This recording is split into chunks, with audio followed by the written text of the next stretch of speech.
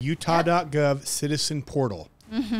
Put your name right there. Replace your name replace Sally Smith with Tom Hazelton. His age. What is your role and your title? What is your family status? What is your education level? Where do you live? What are Tom's motivations? What are his goals? What are his frustrations? Let's talk about Tom's personality. Is he how big of an introvert is he? How patient is he? How much does he think versus feel? How much does he judge versus being sympathetic? And let's talk about technology. How often is Tom Hazelton online? How much is he on his mobile phone? What apps is he using?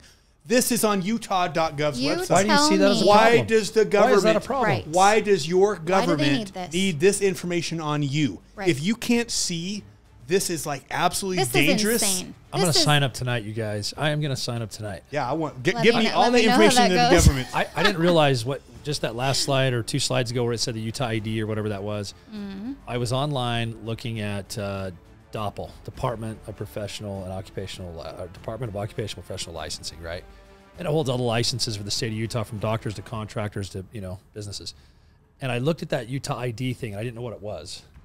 That's what it is. So and I remember it asked me a question: would you like to add this to your ID? And I was Don't like, do it. And I said no, Good. but I didn't know it was all connected to this. And so they're sneaking this in at a level that's again, it's dumbed down right now. Appears very innocent. Yes, and it's all becoming part of a larger. But go back to that. Go back to that, and I'll tell you what's coming. Even if it's innocent, why would they need Okay, this? but you know what's going to be on there next?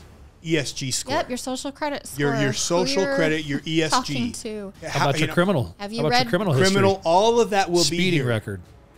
What is your reading history? Are you reading pro-American books? Right. How often is he visiting Vaccination. websites Yep. that are Christian nationalists? Yeah. I mean, this is. And don't tell me it won't happen, because this is the pattern throughout history since the dawn of time.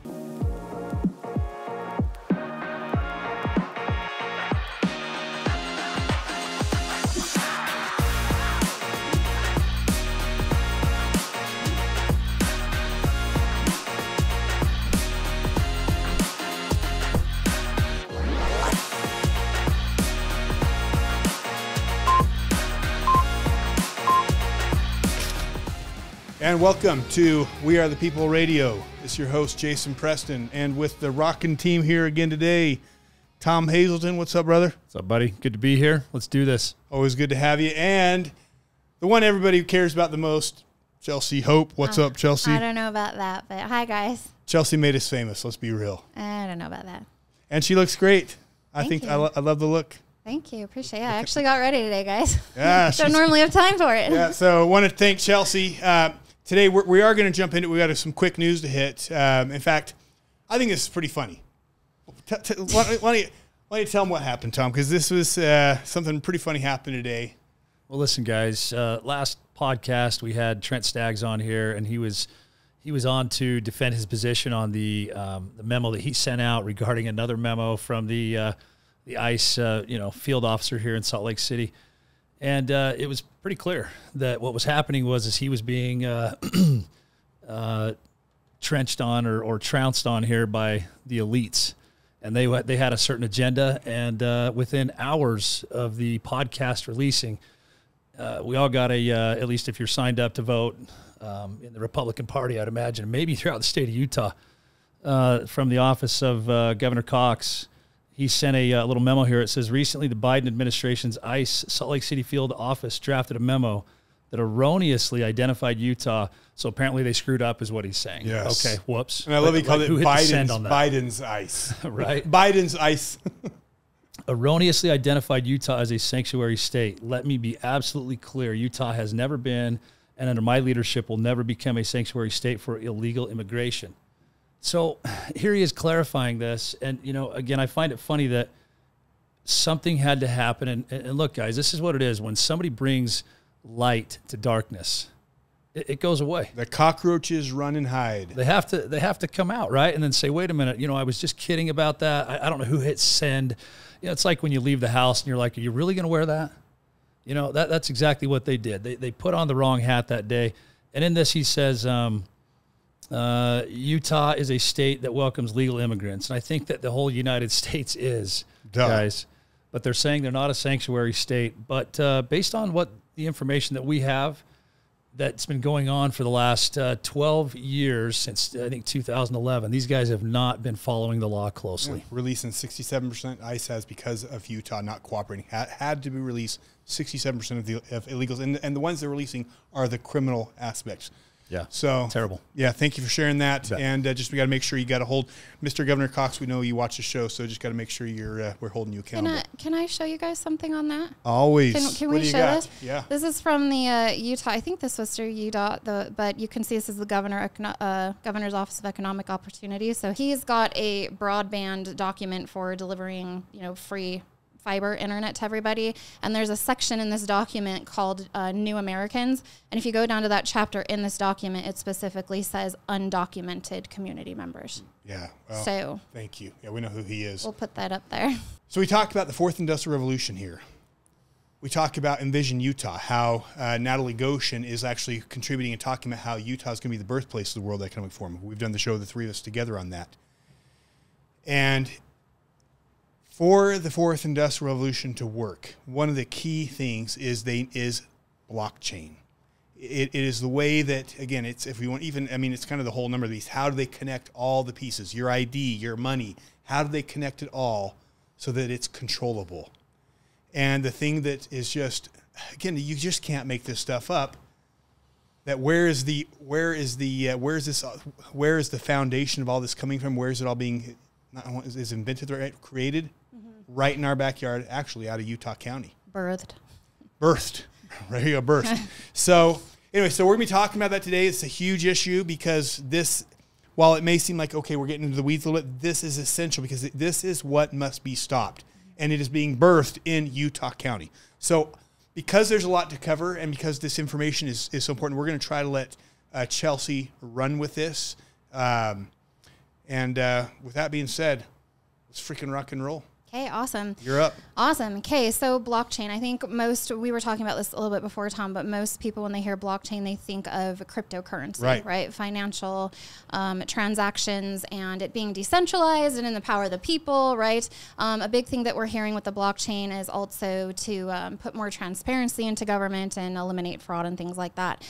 The thing that I really want to focus on today is this other side of blockchain, and it's what the World Economic Forum and United Nations want to use blockchain for. And it's rather than just the financial transactions like with the CBDC coming out, they also are going to basically turn everything that we do, every communication that we make online into basically a transaction as well on the blockchain. The UN has come out with, and again, we hear a lot about decentralization and why that's a good thing. But we have this issue where we are now moving towards a decentralized technology within a centralized system where government still has control, but because we have the illusion of it being decentralized, we don't think that that element of control is there. That element where they can see us, we're still visible is there, but it is. So I want to focus kind of on that side of blockchain where the UN is going to use that to basically track us and our movements. And we'll kind of get into this towards the end, so please stay tuned. The second half of this is going to be Utah and Utah County because Amelia Powers down in Utah County, she's basically on the United Nations Global Government Blockchain Alliance, and she has brought that here to Utah, and they are literally implementing this stuff. And by the way, Amelia right Powers is the Utah County Commissioner. Yes. And one day we will do a show on her because there is so much dirt down in Utah County, it'll blow your mind. Right. It's absolutely insane what's going on in Utah County. Yeah, for sure. We'll go over some of it today, but there's so much more. I think one of the most important things that that people need to learn here is that why is the decentralized that seems safe under another umbrella centralized? They need to understand that's how it's going to be. So let's we're going to break into that today, I assume, based on what your findings are, right? And on that note, look, I've talked with several blockchain and AI specialists, right? It's what they do. And it took me a while to kind of get some of this down, and I'm by no means a blockchain expert, but I understand enough about it now to understand that there are some huge concerns and a lot of things that could go wrong. I understand that this should not be in the hands of government. We shouldn't have the government running a public blockchain system, which we do now. And even with these blockchain experts, there's a lot that they still don't understand and questions that they can't answer. So, and this technology is moving so fast and advancing so fast. They can't even keep up with it. So how is the public supposed to really know what's going on, right? And so it's a really important thing for us to kind of start to study and try to understand. So, and I'm sorry, because I know you need to go, but again, to our listeners, this stuff is moving forward. Right now. It is moving forward now. There's no discussion from your public officials about it, which is why it's so important we have people like Chelsea and Tom coming on and talking about it, because if we don't come and talk to you about it, I can promise you your elected officials are not, most of them don't even understand it. And it's just getting pushed through. So this is your chance to understand what they're doing so that you have the freedom to stop this before your children are enslaved to it. Right, exactly. If I remember, Utah's pushing it through on a beta, right? Or at least the pilot program. Yeah, so that's what HB 470 was, the Utah, the mandatory pilot program for the digital ID on the blockchain. No vote on that. Well, there was a bill that passed, but it was slammed through last minute. And so it is. They did not want us to know. It is now actually is a bill. Correct? Yes. Is actually done through law now. And it was like there were people like Amelia and the lieutenant governor and Spencer Cox that were pushing to get that through. But instead of, as the digital ID, it was under digital verifiable records. Which we're going to talk about as well. Okay. But yeah, all our records, our ID, it's all digital now on the blockchain. So they pushed it through very last minute in session. No one knew it was coming. And all of a sudden it was just, what's this bill that they just passed? So they were sneaky about it. Just like the Federal Reserve back in 1913. Imagine that. Christmas Eve. We'll sneak it in. All right. That we were involved with as well. Let's go. What do we got, Chelsea? Okay. So I don't want to spend a whole lot of time on Web3, but Web3 is a big part of this. This is the World Wide Web, right? That First web was mostly just information. We got information. Then you saw AOL kind of come in, and then MySpace and Facebook, and then we got the social media. And Web 2 was more of us interacting and also being able to not just read information, but also put our own information out there as well. Okay. Then now they're ushering in Web 3, which actually Evan McMullen, part of the Mormon transhumanist movement, has come out, and they've talked about why it's so important. Amelia Powers is very involved with Web 3 and wanting to implement Web 3 as well as Cox. But this is what brings basically how, if you didn't watch the Fourth Industrial Revolution episodes, you're going to want to watch that. Go watch it. It's mind-blowing. But that's what ushers in the Fourth Industrial Revolution and the transhumanism movement and allows us to basically be the internet, be a part of the internet, and blockchain is going to play a huge role in that. So Web3 is what's coming out. And the metaverse, actually the World Economic Forum has something called the Collaborative Village or something, like their own version of the metaverse. But we've talked about this with smart cities and digital twins, right? This whole augmented reality where we're all going to be living in this false reality. And we've heard Zuckerberg talk about this, how he wants us to be buying like digital assets in the metaverse, right? So this is where blockchain and all this is going, as to where we're doing everything in augmented reality. Were you going to say something, Tom? No. Okay. And right here you can see this World Economic Forum. It's the final phase of connectedness, Web3. The last remaining challenge is to put real world or the physical assets onto the internet. So this is where we're headed. So with the blockchain, just a little bit of history on it. I believe originally it was created by, Bitcoin and people who were trying to do good things. But then it kind of evolved into blockchain 2.0. And Jason, I can't ever say it. Is it Ethereum? Ethereum. I always say it wrong. But they basically came into the picture and have been involved with blockchain 2.0. And I don't have a whole lot of time to get into the weeds on that. But yeah. So this is the second largest blockchain implementation after Bitcoin, allowing for smart contracts. So we're going to get into smart contracts and the verifiable records. But they are tied to the UN World Economic Forum. And this is a United Nations document saying the future is decentralized, blockchain distributed ledgers, and the future of sustainable development on the blockchain. And I want you guys just to make a note of this guy. So Nicholas Carey, he's one of the co-founders of the blockchain for the United Nations, because he's going to pop up later with Amelia Powers and stuff later in Utah. So remember this guy, but so he's the co-founder of Blockchain. Yeah, this Blockchain 2.0 basically. He's a UN guy. This is the UN, a UN white paper, and he's listed in there as their co-founder for their blockchain. Okay, so keep a note on him. Okay, so let's talk just a second about the CBDC, right? The digital currency, because this is how they're going to. I think most people are kind of starting to catch on to this and understand that this is a threat. But basically what they're going to do is they're going to do this through FedNow, which is going to be kind of the digital version of the Federal Reserve, right? So instead of us just printing money, now all of a sudden it's just these digital tokens that you pull out of thin air on the internet, right? And implement ESG, trust score, social credit score, your score goes up or down. They just shut you off to money right away, right? You go to buy some bread at the grocery store, and if your social credit score is low enough, it's not even going to work. It's already happening in China. Right, exactly. The model's already there. Yeah. So this was Biden's executive order to expand America's. This is interesting that this is under this executive order, America's biotechnology and biomanufacturing workforce, which is transhumanism, fourth industrial revolution. And under there, you can see that we've got the blockchain and then digital assets and all CBDCs. So we're moving towards the tokens, right? So he's put this on the blockchain. I just want you guys to be aware of that.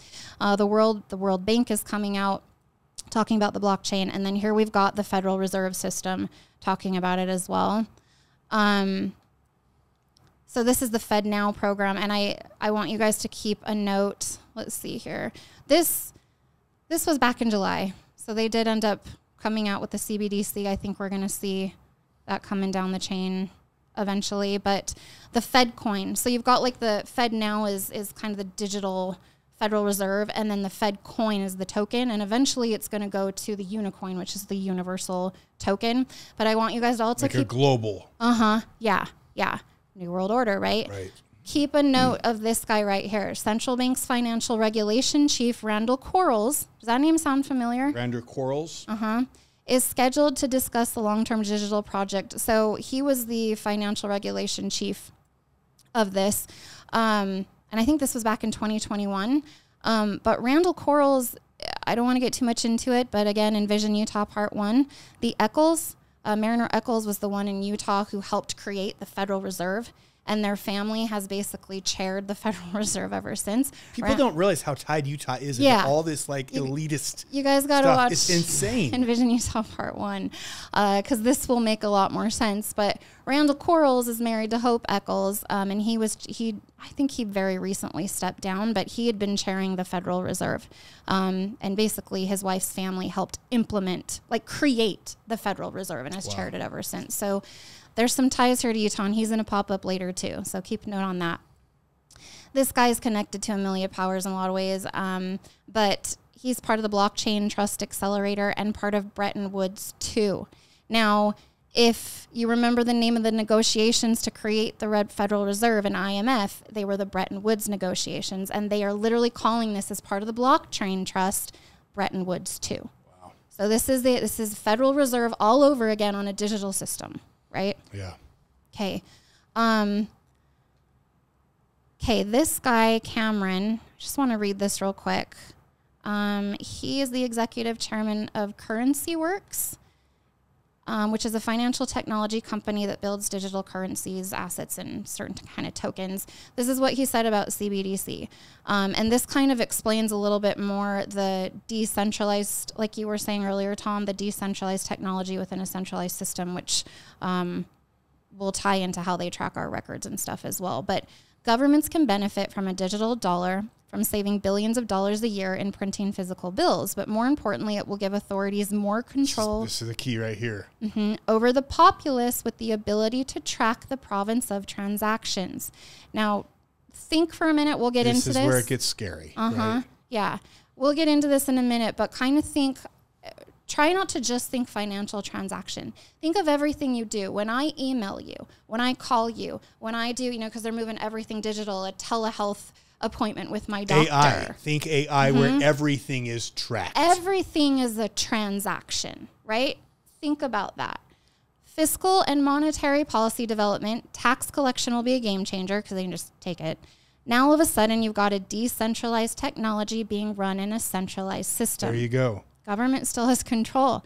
You can actually monitor, track, withdraw taxes, supply benefits, socialism, all of those things instantly. As a political tool, when you think about being able to invoke or monitor sanctions on companies or countries or bad actors, when you've got instant access to wallets, it's an entire new tool that really we haven't seen the likes of, he said. And I think the Canadian truckers, right? Trudeau shut off their phones to them. Critics of this technology point out that civil liberties would be endangered if the government can monitor every single dollar on the blockchain or everything you're doing. Shell said that this is a step towards tighter control over the money supply, as well as a transition towards a cashless society, which we've been warning about. However, he offers a stark warning. Ultimately, it is much more convenient for people to use it as well. So I think adoption is going to become inevitable as well. But if we're not careful with our policies and our laws, we are in for a controlled society. Where are you reading this from? Where is this coming from? This was an article. I can put the link to the video where he actually says this, but there was there was a news station. And this is Randall interviewed him. No, this isn't Randall Quarles. This is his name is Cameron Deal. Okay. This is his name, Cameron Dale. Cameron Dale. Okay. On the Fed coin is what he was talking about, which is tied to the Bretton Woods 2 blockchain. So again, when your politicians tell you, or Amelia Powers tells you it's the blockchain, it's protected, think of Bitcoin. No, it's not. Yeah. It's protected from you seeing what your neighbors are, well, not even that, right? How does that work? Say that one more time. It's protected from you seeing your neighbors, but not your government seeing into you, right? Correct? Yeah. Yeah, and I'll get into that in a minute, yeah. You know, one of the things that this opens up right here, we have so much data that's being stored already. And I mean, I think Edward Snowden, what he did was open everybody's eyes to the information that's out there. And I think the crazy part is that, again, Utah playing a role in that. The data center of the NSA sits in Bluffdale, Utah. Okay. And literally, I used to know the director, and I was told that I could get in, but I wouldn't be able to find a way out of there. And so there's a lot that's going on right here in our own backyard. And the question that everyone needs to ask is why Utah? And that's why this podcast is so powerful, because we're blowing up Utah here for what's going on with all the corruption. And it is mind blowing. Yeah. And then this is kind of what's coming and is connected to this. So the microchip implants that let you pay with your hand. I mean, that's already in Whole Foods. They're doing it through Amazon One, pay with your palm. You can insert a microchip, but now they also have something where they're scanning like the blood and fingerprints and veins in your hand. So they don't even have to necessarily microchip you. Wow. But Jason, do you want to read the scripture real quick here? Revelations 13:15-17. He was granted power to give breath to the image of the beast, that the image of the beast should both speak and cause as many as would not worship the image of the beast to be killed. He causes all, both small and great, rich and poor, free and slave, to receive a mark on their right hands or on their foreheads, and that no one may buy or sell except one who has the mark of the name of the beast or the number of his name. So I don't think that I don't want to claim that the chip is the mark of the beast. I think that the foundation's been set up for a while, but we're getting very, very close. I honestly think it's going to be like one of those little digital tattoos. But this is setting up the foundation, and with how fast we're moving with technology and AI, and how this will be implemented to the rest of the blockchain and tracking us, it is very scary where this is going. Well, the purpose of this is again, control. And if they have ultimate control of what we do in everyday life, then that's what it is. And basically what it is, the mark of the beast says, look, if you join this, then you're on the wrong side. Right. And so at what time do you say, okay, I'm not going to do these things, and I'm going to push back, and we're going to go back to the old Wolverines there, and we're not going to join those guys. You remember that show? Yeah. Yep. Amen. Yep. Okay, so I want to kind of show you guys. This looks fun. Blockchain for kids. I chose the easiest one to understand. All right. It's very complicated, but this is a quick 2.5 minute. I just want wanted to give you guys kind of a visual of how blockchain works, and then we're going to get into some of the questions that you had asked me, Tom. So.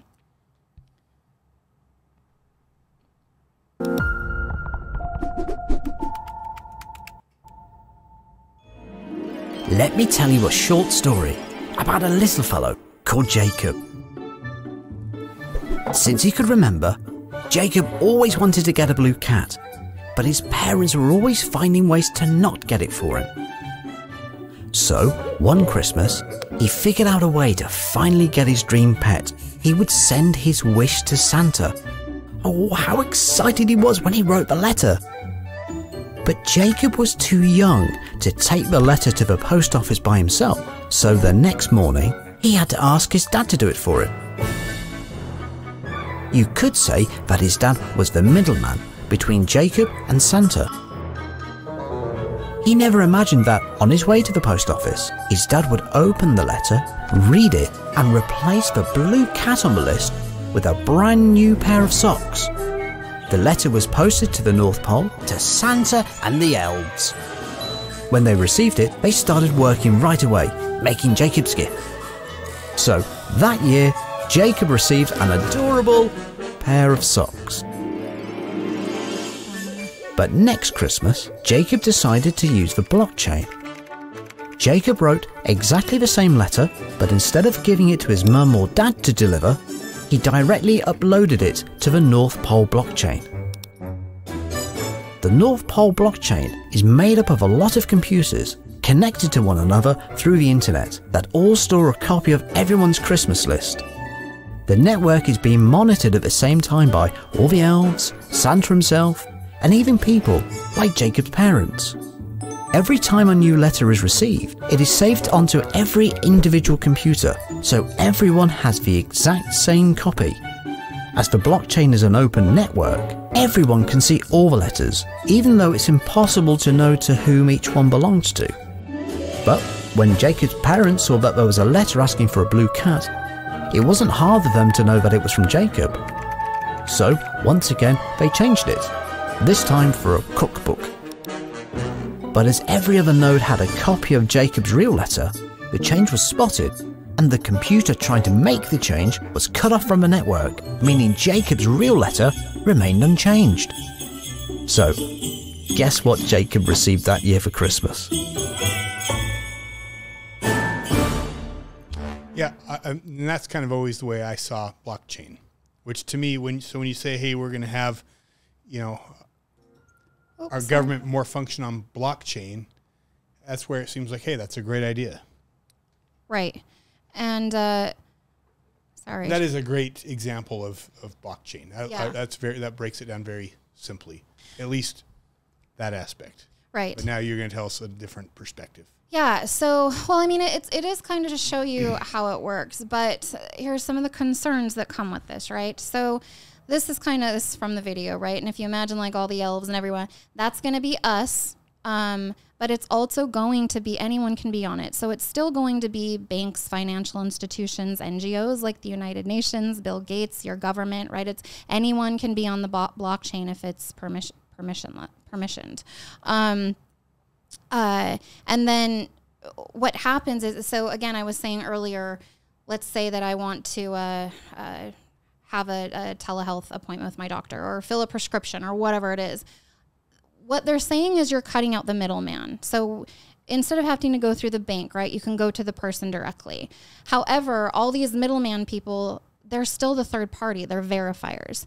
And what happens is you send a transaction trying to, get the prescription or whatever it is. And everybody gets a copy of that transaction, of what it is you're trying to do. These transactions that you make they're immutable, so you cannot delete them and you cannot alter them. And everything you do, whether it's a doctor's appointment, an email communication, it creates a block or like a link, a permanent one. And then these links in chronological order tie together and create what they call the blockchain. So this chain of basically tracking everything that you're doing. And that's what they're wanting to do, is put all of our records and all of our transactions onto the blockchain instead of having it just be the crypto. So the problem then becomes, these verifiers have to somehow now.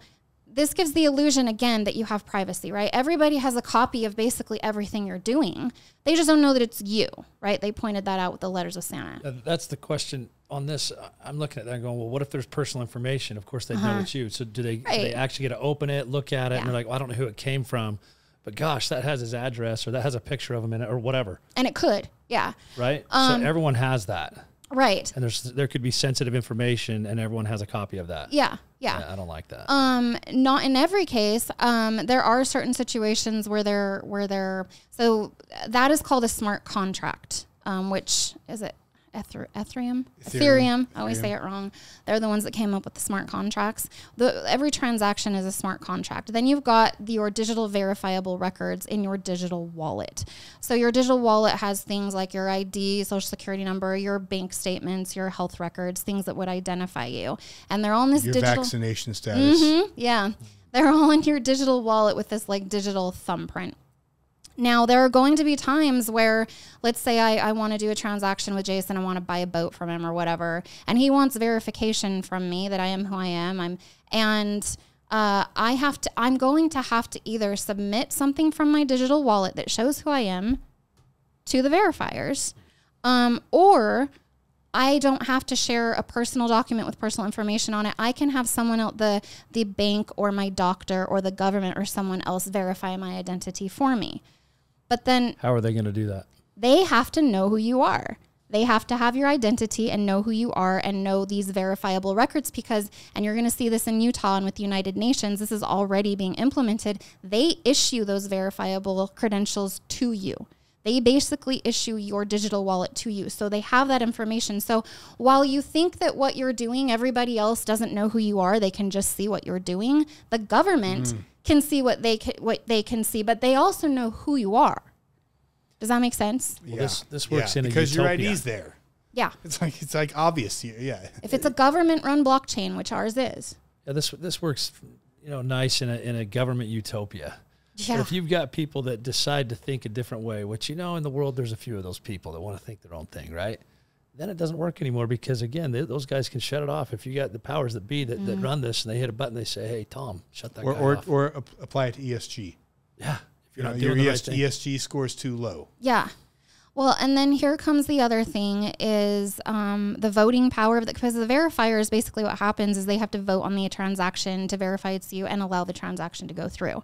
At least 50% of the verifiers or middlemen people, right, have to vote on it. Well, originally it's going to start out as a proof of work is what they call that. They can move to a proof of stake, which means only the stakeholders in the blockchain, stakeholders in United Nations blockchain in Utah's case, are the verifiers. They're the only ones that are allowed to vote on allowing those transactions to go through. Right? So there's some major concerns there. Then we've got, let's see here. You can see here this is from the World Economic Forum and United Nations blockchain research to support the Sustainable Development Goals. Mechanisms that incentivize participation and ensure decentralization are crucial. And it's for this very reason, because there's a level of transparency of what you're doing under the illusion of it being private and decentralized, right? World Economic Forum, in a Web3 world, people control their own data and bounce around from social media to email to shopping using a single personalized account, creating a public record on the blockchain of all of that activity. Yeah, that's crazy. So, so again, they're tracking everything you do. You think of China. China doesn't even have that ability yet, with the social credit score.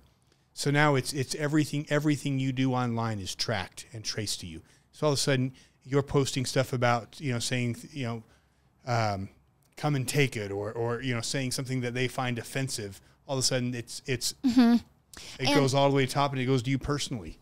That is the next thing that I was actually going to mention is like the social media bills and some of the bills that we've just passed in Utah, for instance. Yes, it is a great thing to get the kids away from the pornography. I am all about that. But when this you is what they do. Use a good thing to get something bad in. Yeah, and everyone thought it was such a great bill. When you have government coming in and regulating what you and your kids do in your own home, the problem with this now is everybody, because you have to prove you're 18, everybody has to enter a personal identifying number to access social media now. I don't remember the effective date, but that's passed as a law now in Utah. When your ID, and now your digital ID attached to the blockchain, is tracked to your social media now, when you have to log in with it. No more being anonymous. No. And they're bringing in, you know, us Christian nationalists, right? They're going to bring in making hate speech. Things are going to fall under hate speech illegal. Yeah, ESG. And you can't delete anything that you've said. It's all on there permanently. When in the history of time has this ever worked out well, when the government said, hey, we're going to parent for you, we're going to educate for you, we're going to make sure you pay your bills, take care of those things? Guys, yeah, government's a necessary evil. Yeah. Okay, we need them for certain things. Yeah. But this is a complete overstep here of or overreach of power, and it's a full control. We don't have that. The problem we have, guys, even for kids accessing certain things, we have a parenting problem. And we have a problem with people that aren't turning to God. Right. That's the problem That here. is. No, we're turning to government. Government now. Yep, that's my point. Government now is trying to act as God and saying, hey, guys, you know what? We got you. I got your parents. You know, they're our kids anyway. So we're going to take this and make sure that everything's okay. Right. Enough. Right. Amen. Yeah. Okay, so then here comes the next thing. We talked about this a little bit, but there's permissionless and permission. So a permissionless blockchain is completely the opposite of a permissioned blockchain. In the permissionless model, which is also known as a public blockchain, there are no restrictions and the participation is not controlled by an administrator. Anyone can participate in the consensus and validate the data. A permission blockchain is a distributed ledger that is not publicly accessible. It can only be accessed by users with permissions. However, I mean, there's all sorts of ways to create different blockchains. They can put the public on a permission system, if that makes sense. The users can only perform specific actions granted to them by the ledger administrators and are required to identify themselves through certificates or other digital means. So the problem is also they can upgrade, they can do a hard fork and like change or transfer, upgrade blockchains whenever they want as well. So some of the questions become, if there can be several blockchains, which one has our government created? And I'm going to get into that because it's not a good one. What we've talked about, the social media, right?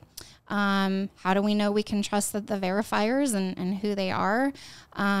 What if we're forced from a proof of work to a proof of stake, where United Nations, only the stakeholders, unelected bureaucrats. Yep. Mm-hmm. There's a lot of centralized systems as well. I mean, somewhere there's a server where this whole system's created, right? What if they decide to change the blockchain from permissionless to permissioned, which we just talked about? And what if they decide to force it from a trusted system into a trustless system via zero trust? And we talked about this a little bit. So zero trust with the fourth industrial revolution. But how verifiable credentials, which we just talked about, can rebuild trust on the internet. And again, they want a lot of the narrative coming down the chain here is transparency in government, rebuilding trust and transparency in government, but they're going to quickly turn that on us. The World Economic Forum redesigning trust through the blockchain deployment toolkit. Government policies and executive orders, this is from the World Economic Forum, such as the one executed in May by the Biden administration, will enforce the zero trust model, which I'll get into, to address the growing number of malicious campaigns that threaten the public and private sectors, as well as the security, privacy, and ultimately the livelihood of individuals. So what they're going to do is come in and say, okay, we're working on a system where it's trusted, right? We trust the verifiers, the voters, we trust everybody. But now, and people need to think with implementing Web3 and transhumanism, I think people right now are separating transactions that you do on a computer from the real world, from real life, physical, right? But when they merge technology with biology and we become part of the Internet of Everything, that whole transhumanism movement, we become these computer systems ourselves. So everything that they're saying a computer system can do and things that they need to put in place to address those threats, they're going to be put on us as well. Wow. So here's, this was from an interview on May 12th. President Biden signed executive order. If you want to look at the order, it's 14028, improving the nation's cybersecurity to adopt zero trust cybersecurity principles. So they're going to come in and basically say, oh, we have a lot of fraud and we have all these cybersecurity threats now. So they're forcing us onto this digital blockchain system. Then they're going to come down and say, well, now we're having all these cybersecurity threats. And when we do move towards that transhumanist movement, we will be cybersecurity threats as ourselves, right? Because we'll have the AI implemented into our bodies. But basically, all the terrorists, nobody's safe. We're all malicious sources now. So you're either a cybersecurity threat. Zero trust. So now instead of innocent till proven guilty, it's the exact opposite. Exactly. Now we can't trust anyone. In order to be able to trust everyone, we have to implement zero trust, where you have to prove who you are. You have to prove everything about you. You have to prove your vaccination status. Are you safe? Right. So. Well, this tells me that they are going to create, and which that executive order says, some sort of a catastrophe again, whether it's a war, you've got something with the digital world going on, where they've got to pull something together and they say, hey, look, we've got this executive order. Why don't we implement this now? Because we have a big problem. And guys, we're going to make you safe. Okay, we're going to take care of everyone. We're going to make sure this doesn't happen again. And so people are going to clamor to become part of this system. Is that, that's kind of the way I'm seeing it right here. That's the way they do it, yeah. Our financial collapse. Yeah. Never let a good crisis go to waste. Yeah. So now all of a sudden your digital wallet, where you get to choose if you're going to share those documents with others or not, but you may or not be able to complete transactions, your digital wallet's going to be they're going to force you to share that wallet. Does that make sense? Yeah. Okay. So zero trust solutions for state and local government. Capital there. I don't know what's happening. With rising security threats and ample federal funding available, now is the time to move towards a zero trust architecture. Here it is. Simply put, zero trust is a modern approach to cybersecurity that assumes every network, and again, transhumanism, you're going to be your own network, is hostile, and every request for access could be from a malicious source. And you really should watch, if you haven't seen the Fourth Industrial Revolution, you really should watch it. Mm-hmm. Chelsea did a phenomenal job breaking that down. That was amazing what you did. Basically, on that show, it basically talks how we have the computer implanted into our brains, or the brain itself becomes part of a consciousness robot, and it's a consciousness either way. They're trying to do both, right? Yeah.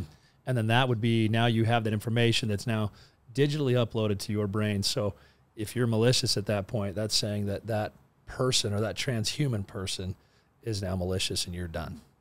Well, and you'll be able to use the AI, and because it's blurring nanotechnology, neurotechnology, and biotechnology together, right? So if you got AI within your body and you're the hybrid, basically, you can use the AI within your system to hack other systems. You literally will be your own network. It's crazy what's coming. It's crazy what's on our doorstep. Yeah. Okay, so zero trust here, they say, begins with identity. Security wrapped around every user, every device, and every connection every time. And again, I've been talking about how you yourself will be a network, and here's the proof. Trust in 2030 from institutions to individuals, from the World Economic Forum on their zero trust model in cybersecurity. They want to shift in the security approach to establish trust with an unknown, whether a human being or a machine, data-centric model that enforces continuous verification and visibility of trust based on risk. Zero trust is a principle-based model designed within a cybersecurity strategy that enforces a data-centric approach to continuously treat everything as an unknown, whether a human or a machine, to ensure trustworthy behavior. There you go. That was my point right there. Yeah. Okay, this is really important. By 2030, we'll see, for example, now this goes from ESG and credit scores, social credit scores. Yeah. Credit scoring expanding into life scoring. This is going to be, you're talking to the wrong person. You're making the wrong life choices. You're marrying the wrong, not who they tell you to marry. Identity and reputation will be digitized and analyzed in minute detail, shaping a future where a personal trust score, which is what they're calling it in Utah, will be the norm, with all the benefits and drawbacks that might bring. It's already underway in China, where in a pilot scheme, citizens are being given a social citizen score based on individual actions. Their simple everyday choices, from their shopping selections or patterns of bill payment to their choice of friend, all go towards influencing that score, whether a person is aware of it or not. Fair or unfair, the results will be on permanent record on the blockchain. It's easy to imagine a similar system becoming universal. And for those watching, please hang tight, because by the end of this, she's going to show you something from Utah, one of our government's own websites in Utah, already setting this stuff up. I mean, it's mind-blowing. Yeah, we're getting into that quick here. Okay. Decision-making and trust are vital parts of what it is to be human. By 2030, however, they'll both be wearing a whole new face. Zero Trust will be implemented to the FartSmart 15-minute cities. I don't want to spend too much time on, but Deloitte, they are partnered with the World Economic Forum. Again, they're partnered with US Ignite, which is Utah Ignite. So where Cox was talking about 15-minute cities and smart cities and making Utah the first smart state. Deloitte is very much partnered and in bed with this, and they have a long-standing strategic relationship with the World Economic Forum, and they are all about city operations through AI, cybersecurity and privacy awareness, and then surveillance and predictive policing through AI. And it talks about the facial recognition, smart cameras, artificial intelligence, all of it. And here is their Zero Trust as well. So let's kind of move through here. I think we've, just a reminder, Thatcher did pass the bill for facial recognition in Utah. We do have that here. It's tied to all of our cameras, tied to our digital ID. And they do have a criminal justice database where they store our images. And the World Economic Forum obviously wants a new, in data we trust, augmented reality for smart government cities and smart citizens through Zero Trust. If you've traveled recently, you come back, you used to grab your passport and they'd look at it first, or now then it went on the machine.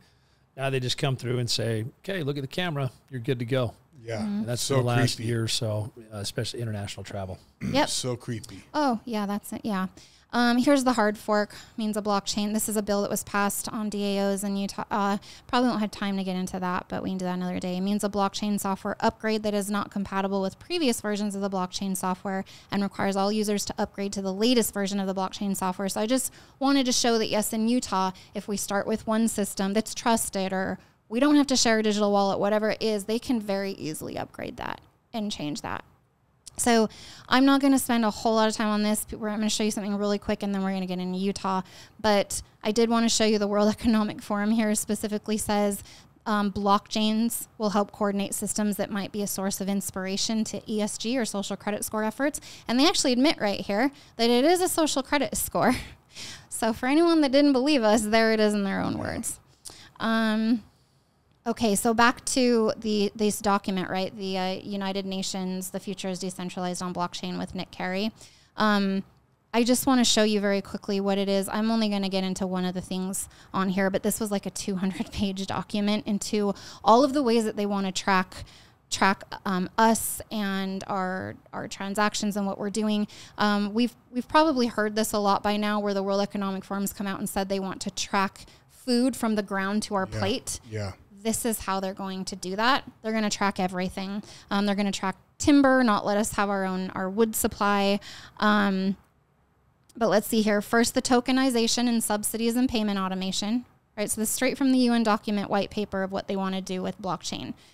Second, the automatic collection and verification of all data. And then that data could be used for tracking results. It starts with digital identity, obviously. But this is aid. I forget what it's agriculture or something, but aid tech. And this is through the UN. It started with refugees, but they're going to implement this for everybody. Blockchain-based solutions for money transfers are secure, efficient, and scalable. The digital functionality enables businesses to reduce their capital requirements, while the transparency of the blockchain gives authorities and regulators more detailed oversight. These are food vouchers, basically. These vouchers are linked to specific digital identities. They enable recipients to redeem them at a point of sale or on a mobile app to pay for their electricity, gas, or groceries. In Dublin, let's see, it brought social and financial inclusion to the world's, I won't get into this one, but it ensures that each transaction is traceable and verifiable. It also uses digital biometric registration data, again, which we have in Utah from the United Nations for authentication purposes. And then the funds are sent. And then they talk about the e-vouchers and where they move to basically scanning the eye and the retina, and it brings up a photo of you at the other end where they basically say, yes, this person can get their food, and it pops up a photo, and you scan biometric data, and then you go where you're supposed to go, and then you get the food that you're allowed to be given, right? Wow.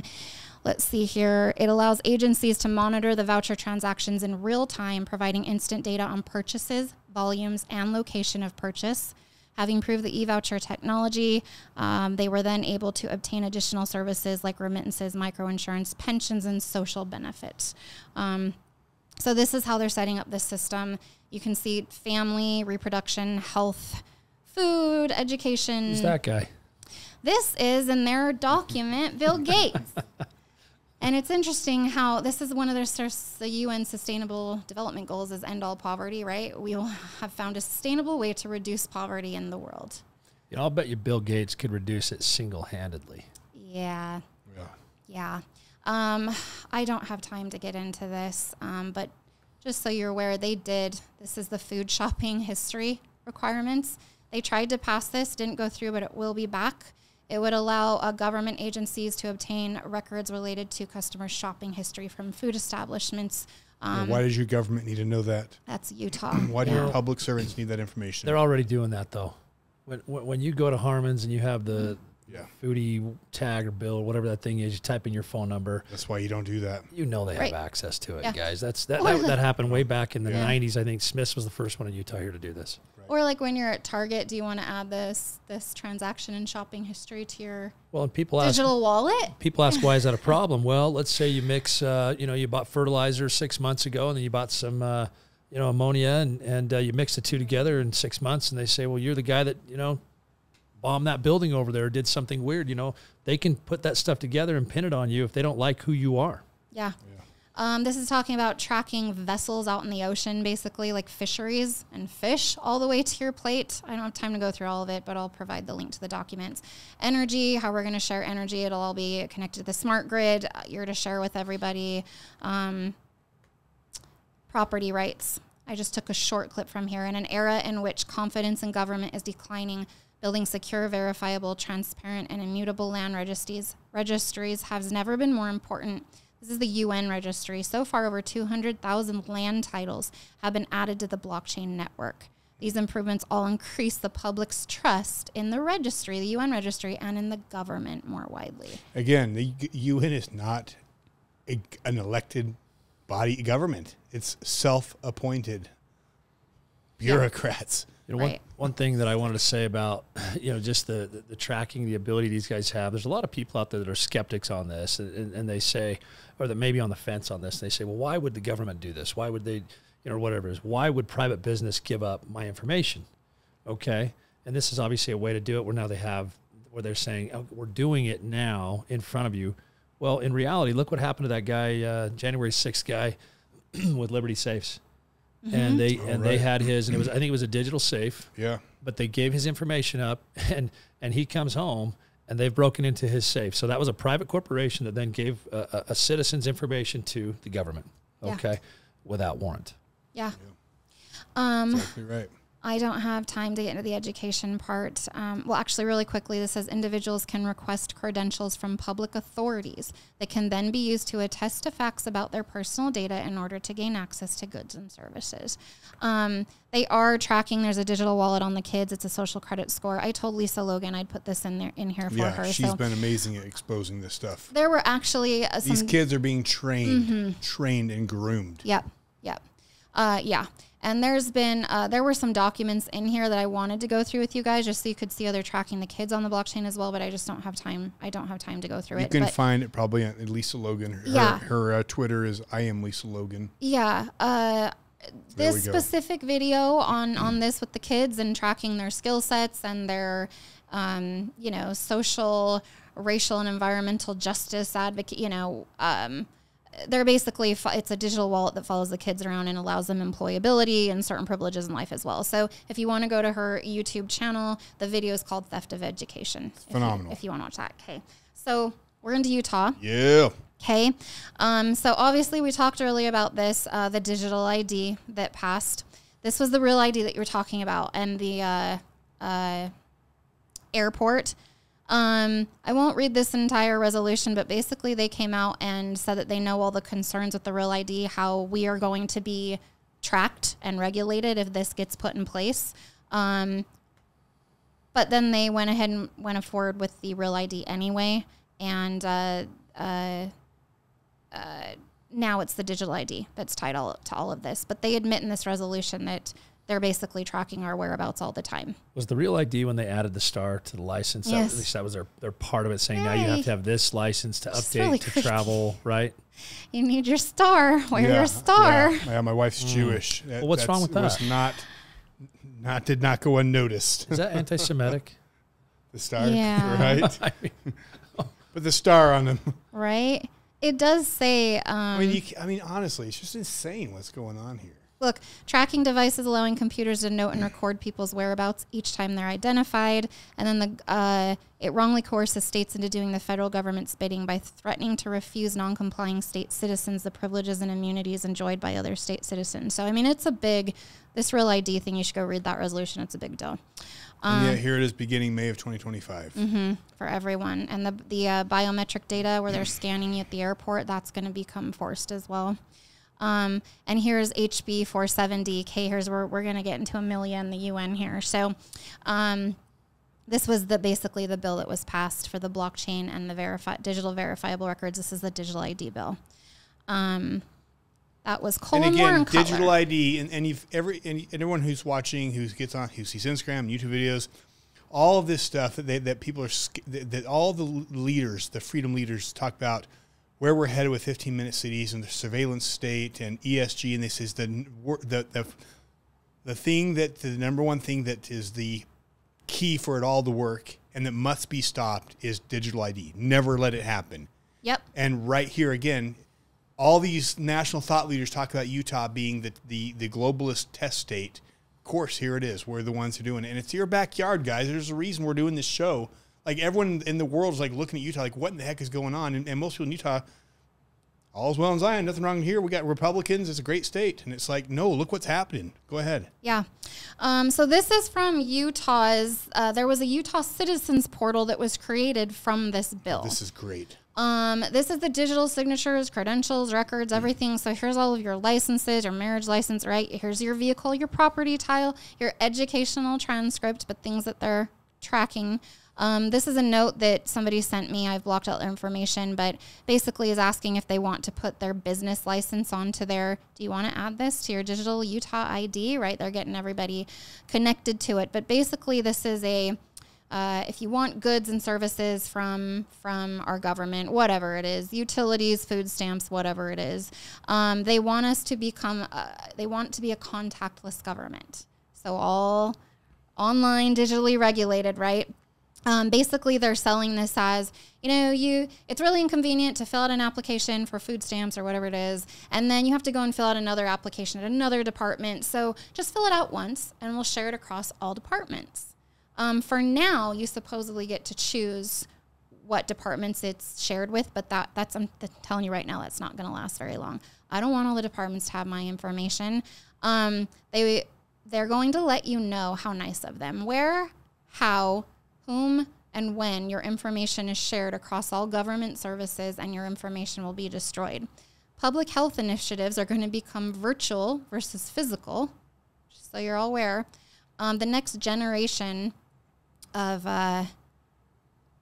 Utah. Okay, straight from Utah's website, this stuff. This gets good. Go your ahead. Credential validation. So this is what it's going to look like on your phone. So that barcode's very quickly going to become QR code. And I just wanted to point, does that look familiar? Because here we are in China where the barcode and QR code are here with their social credit score. So they're setting it up right now to do what they're doing in China. They need people to be able to see it as normalcy, which is why a lot of Hollywood puts things in movies, and then something happens years later, and they go, "Oh, well, it's normal. I've seen this before, right?" And so it's a psyop. Right. Yeah. You have to condition people to learn that this is going to be okay. And they implement it little by little. That's why when I hear, no, they said they're not doing that, though. Not right now, but it's a step-by-step process. Yeah. But I love this. Right here, utah.gov citizen portal. Put your name right there. Replace your name replace Sally Smith with Tom Hazelton. His age. What is your role and your title? What is your family status? What is your education level? Where do you live? What are Tom's motivations? What are his goals? What are his frustrations? Let's talk about Tom's personality. Is he how big of an introvert is he? How patient is he? How much does he think versus feel? How much does he judge versus being sympathetic? And Let's talk about technology. How often is Tom Hazelton online? How much is he on his mobile phone? What apps is he using? This is on Utah.gov's website. Why do you see that as a Why problem? does the government? Why is that a problem? Right. Why does your government need need this information on you? Right. If you can't see, this is like absolutely This dangerous. is insane. I'm going to sign up tonight, you guys. I am going to sign up tonight. Yeah, I want Let give me me know- all let the me know how information that of the goes. government. I didn't realize what just that last slide or 2 slides ago where it said the Utah ID or whatever that was. I was online looking at DOPL, Department of Occupational Professional Licensing, right? And it holds all the licenses for the state of Utah, from doctors to contractors to businesses. And I looked at that Utah ID thing, and I didn't know what it was. That's what it is. So and I remember it asked me a question: would you like to add this to your ID? And I was like, Don't do it. And I said no, Good. but I didn't know it was all connected to this. And so they're sneaking this in at a level that's again, it's dumbed down right now. Appears very innocent. Yes, and it's all becoming part of a larger. But go back to plan. that. Go back to that, and I'll tell you what's even coming. If it's innocent, why would they need Okay, this? but you know what's going to be on there next? ESG score. Yep, your social credit score. Your social Who you're credit, your ESG. Talking to. How about your criminal? Have you How about read your criminal history? Criminal, all of that will be Speeding here. record. What is your reading history? Are you reading pro-American books? Right. How often is he visiting Vaccination. websites that are Yep. that are Christian nationalists? Yeah. I mean, this is And don't tell me it won't happen, because this is the pattern throughout history since the dawn of time. This is what has happened when communist regimes have taken over. so. they have So here's my information. question again to our listeners. You know, maybe you think this is innocent, but at what point did you give your permission to our government to put this stuff together? Yeah. At what point did you tell your public servants, yeah, go ahead and let's put all this stuff together. Let's create ESG and let's put it into this online, where you have all of my data. Like, when did we give them that authority? And is it wise to give them that? Do you want them having that for your kids? Nope. But again, they have digital wallets for the kids as well. Right, in the schools. Yeah. You know what's interesting is that a lot of people woke up during COVID, and it was, hey, you can't do this, you can't shop, you can't travel without your vaccination status, right? And we've had a few people get in trouble with that here in this state, and they're trying to do the right thing. But if you look back to Germany in the 1930s, they had health passes. Okay, if you wanted to travel throughout the country of Germany, post World War I, pre World War II, and then up to World War II, they had health passes. It was just a blue piece of paper. It had your information on there, your status, and everything else. Again, that's the best they could condition the people and train them to say, look, we own you. We know who you are. And now that we've got, a digital world, it is so much more dangerous. Yeah. Where's your papers? Yep. Go back to that one more time, Chelsea. Which one? No, This one? this one. So again, I just want all of our viewers to see this. This is what they're willing to put out there so that you can see. But I can tell you what else is going to be on there: your vaccination status. You go ahead. I'm actually going to play a short clip. It's a recording from the Citizens Portal meeting where the two guys that Spencer Cox appointed to do all the data for this, they were actually ones that input data for his COVID-19 task force. But this is they were presenting to some elected officials, and the recording was sent to me. And I do want to play a couple clips that they mention. And these, again, are the people running this Citizens Portal. Sorry, the volume is not right. These physical credentials, and this is something, again, during the pandemic, there was a lot of people who got really concerned about health status, right? And they wanted you to have a physical piece of paper to go places. That doesn't scale. It's very easy for somebody to fake that. It has no validity, and you just can't produce a ton of them in a rapid way. Now the problem. What'd that sound like to you? Yeah, because all those people who wanted to have What I just said. Right. Exactly. They basically said physical vaccine passports were hard to fake, and that this is part of the solution to that. This was another quick 13 seconds. Digital credentials, can issue them just as fast as we can enter the data, right? So we can scale them up when we need to. An important part is they're revocable. These are issued by the government, so they should be revocable by the government. I think Your records are issued by the government, so they should be revocable by the government. Wow. And I am going to play just one more here. Now remember what we said about the cyber threat cybersecurity, implementing zero trust and fraud. Right. So they're rushing to put us on this system right now. But then listen to what he's telling our elected officials what's coming down the line. It's kind of attack. So a company that sole focuses security, they were breached. So if you don't think your city's vulnerable to this type of thing, then I'd encourage you to get in touch with the group that's presenting at the same time on cybersecurity. But just as far as Utah goes, we were ranked 4th in the country for the largest increase of fraud losses in 2019 and in 2020. That was a 157% increase for us, and over 560,000 individual fraud reports and $882 million in fraud losses were reported in 2019 and 2020 in Utah. Very good. So fraud and cybersecurity issues coming down the line. Do we think that we're going to be implementing zero trust? Yeah. Right. Well, that's the problem. The information's out there. And now it's like, okay, sorry, guys, we had a breach. Just want to let you know, go check your credit, make sure nothing's wrong. This has everything about you. They can literally shut you off. And it wouldn't even be just your government that you should be afraid of. Hackers around the world. They're as smart or smarter than these governments. And again, if this is the threat, this is what I'm not understanding is, we've got these threats coming down the line. So we've got to work faster than they do to create a safer system that's more resilient to cybersecurity threat. I have an idea. How about we just not put ourselves on the system that's vulnerable to all this? How about we just not get on a digital system and put everything about us on there? I mean, I guess I just can't look at that sheet you put up there and see that there won't be a bar that says how much of a threat. When you look at President Biden saying that people who have the fly the come and take it flag are domestic terrorists, the people who fly the Betsy Ross flag are domestic terrorists, that mothers who stand up at the school board meetings are domestic terrorists, that people who voted for Trump are far right extremists and are also domestic terrorists. Measure with the software that the government's using to track you, will it also talk about what a threat you are? Right. And when that threat level gets too high, and it's tied to ESG too, how good of an environmental steward you are and how socially responsible you are, when all of a sudden at what point do they say, you know what, we need to restrict the money going into their account.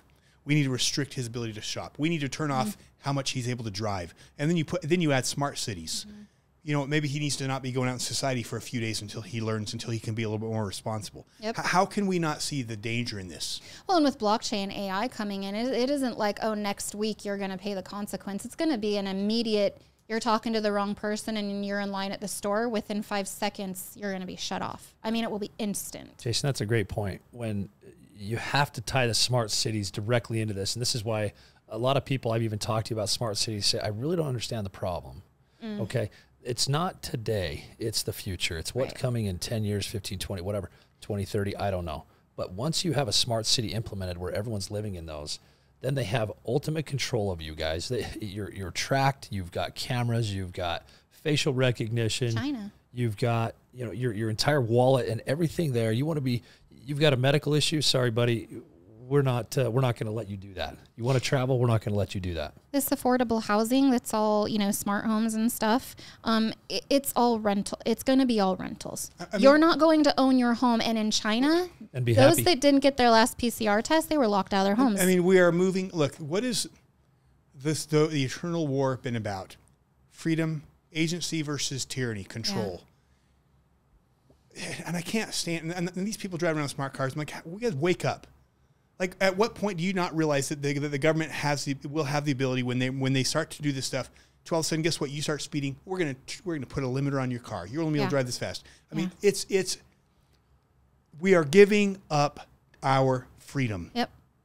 And we are, and the stage is being set with smart homes, smart meters, smart cities, surveillance state, smart cars, mass transit, because they're getting rid of and giving cars. all of this authority and power to our government. Who is clearly doing exactly what all these globalist leaders are asking. And of course in Utah, why should we be concerned? Because of any state that should be concerned, it should be Utah, because we are the test state for the UN, for the World Economic Forum, in China. Yep. If there's one state that should push back, it should be us, because we are the guinea pig. We're the rablat. Yeah. The smart meters, by the way, Rocky Mountain Power Itron deployment, they've partnered with, I think it's Wazion, but it's a Chinese company. So China has access to our smart meter software now in Utah. And we talked about this in another episode, Jason, but Stadler Rail, who came in to electrify our entire transport system, planes, rail, truckers, everything. It is former and current Swiss Parliament members. Isn't that the one that came from Anderegg? Anderegg. So we have the Swiss Parliament that is basically regulating and controlling our transport electrification system. That's really scary. Did you guys see, I think it was either today or yesterday, what Governor of Arkansas did? Yes. What's her name? That was awesome. Yes. She says, hey, look, you guys, China has 160 acres in northern Arkansas, and it was geared towards their military. And she said, you are no longer allowed to own this land. You either need to sell it. And I don't know how they're going to go about taking it. She's such a baller. She's awesome. And compare her to Cox. So Governor Cox, take note.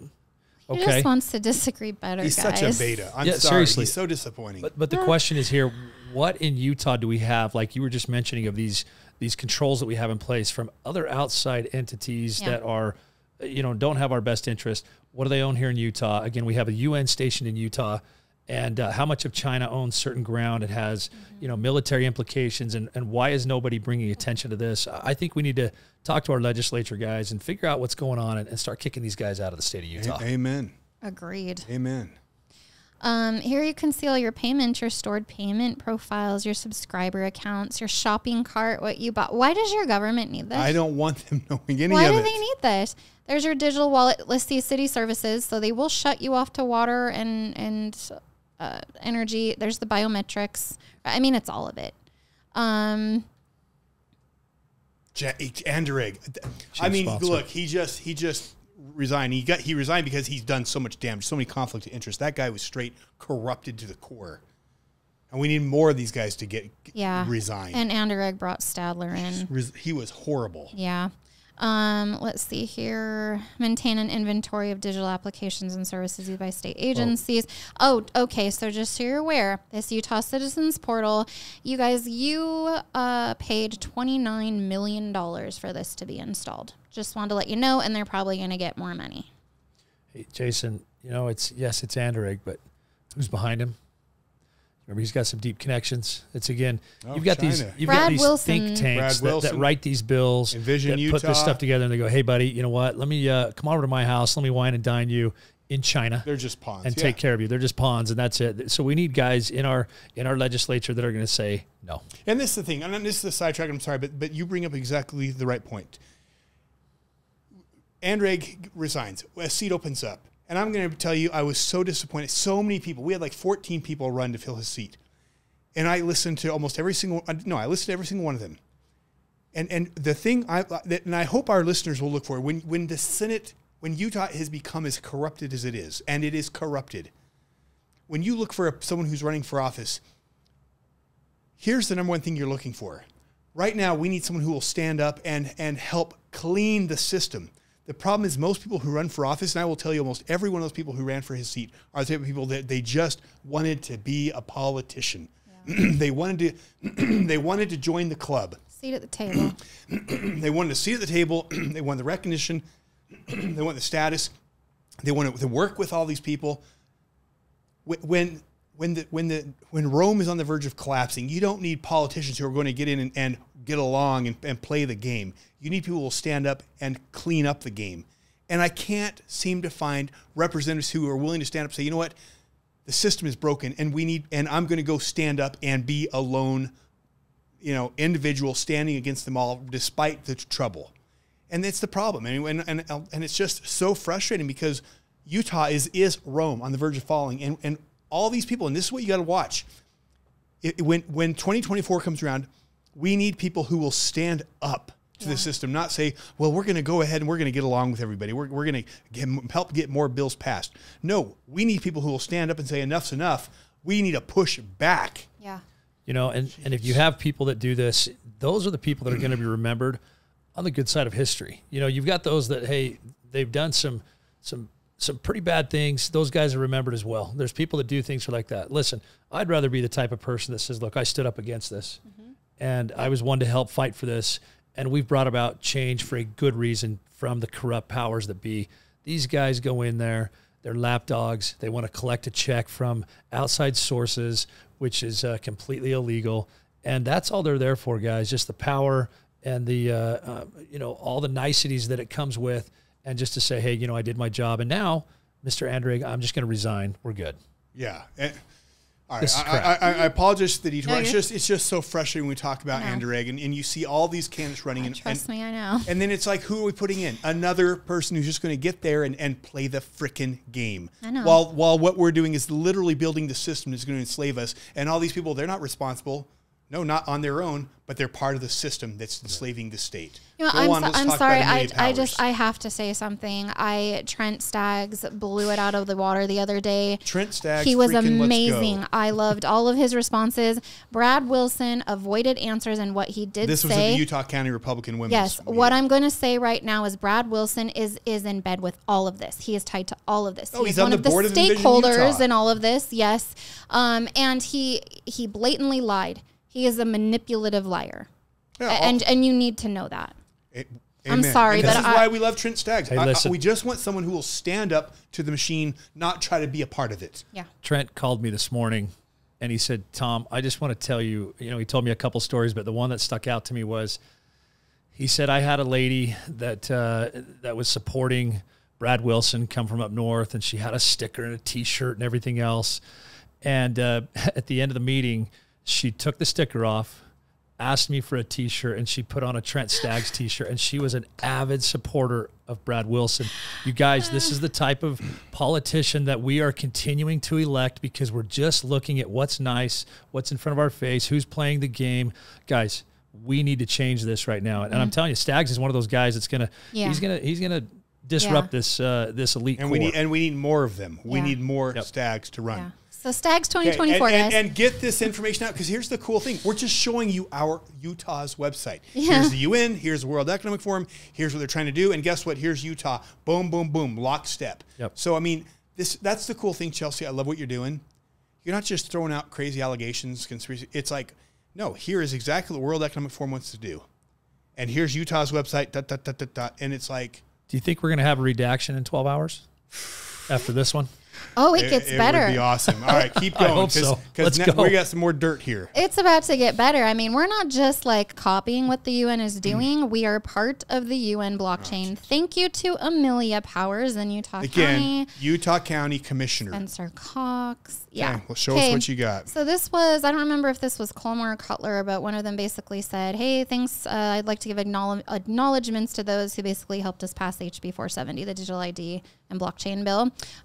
Jeff Moss, obviously, Amelia Powers, the Blockchain Coalition, and Governor's Blockchain Task Force. So let's take a look at what these are. Here, that's Amelia Powers in the back, right, with Deidre Henderson, where they're signing this digital ID pilot into law. Traders.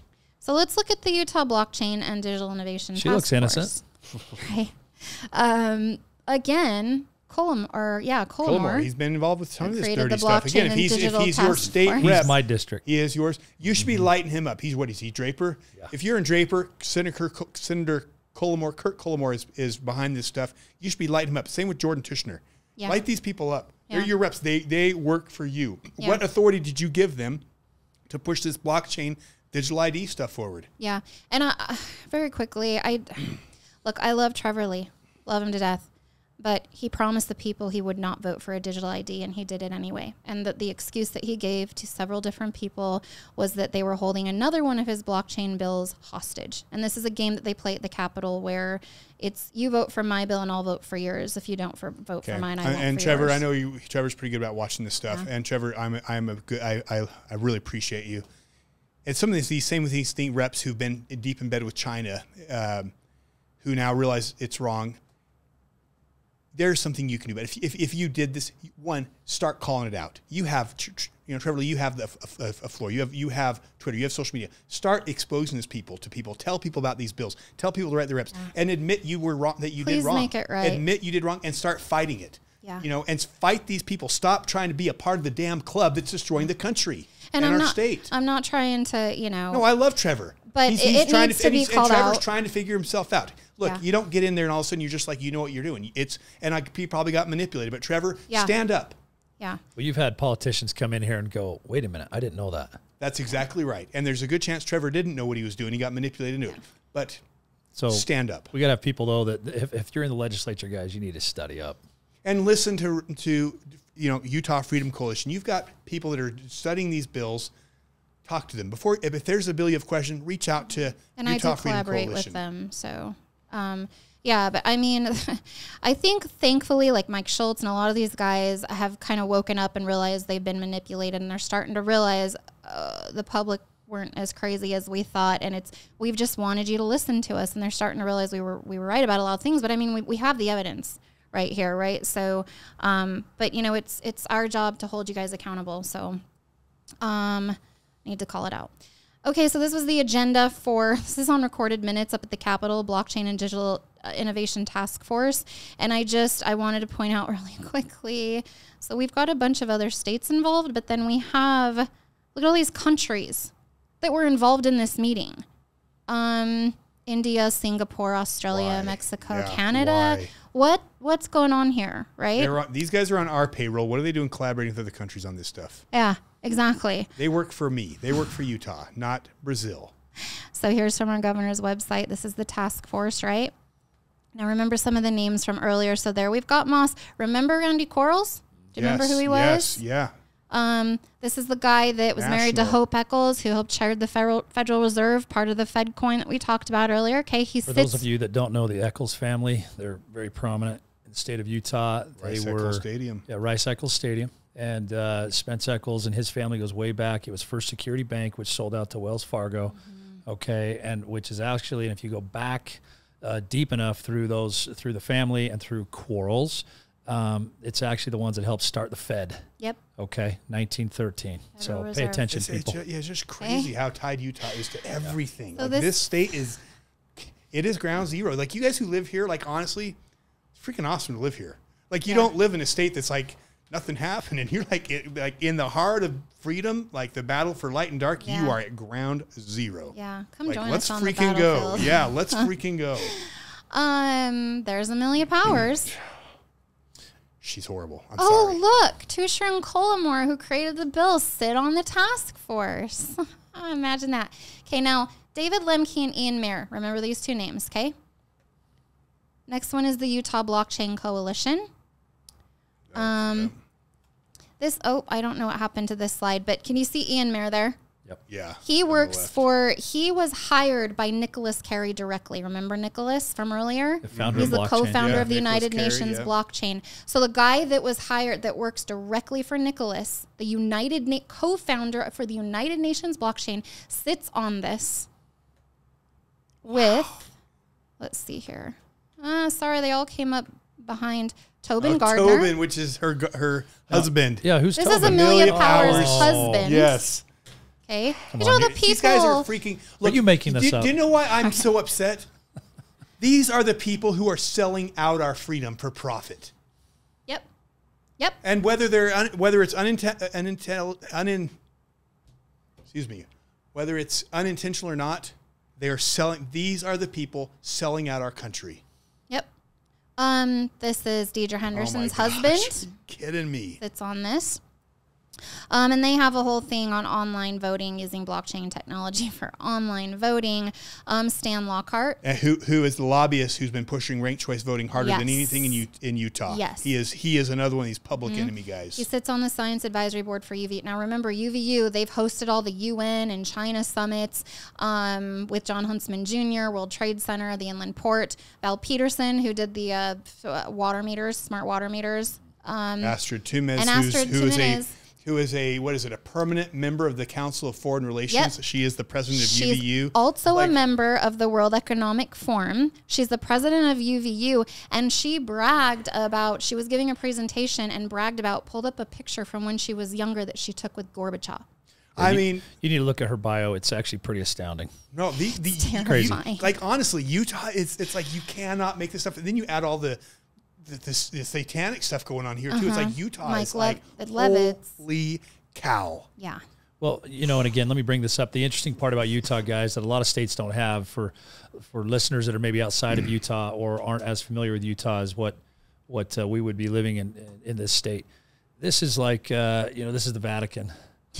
for Utah. We have a major world religion here. You know, the LDS Church, the Church of Jesus Christ of Latter-day Saints, is here, located in Salt Lake City. I think most people know that, but the significance behind that is that a lot of people turn a blind eye, okay, thinking that Utah has this this religious base and this moral, you know, aptitude that things are okay. And there's a saying in the church or in the LDS Church that says all is well in Zion.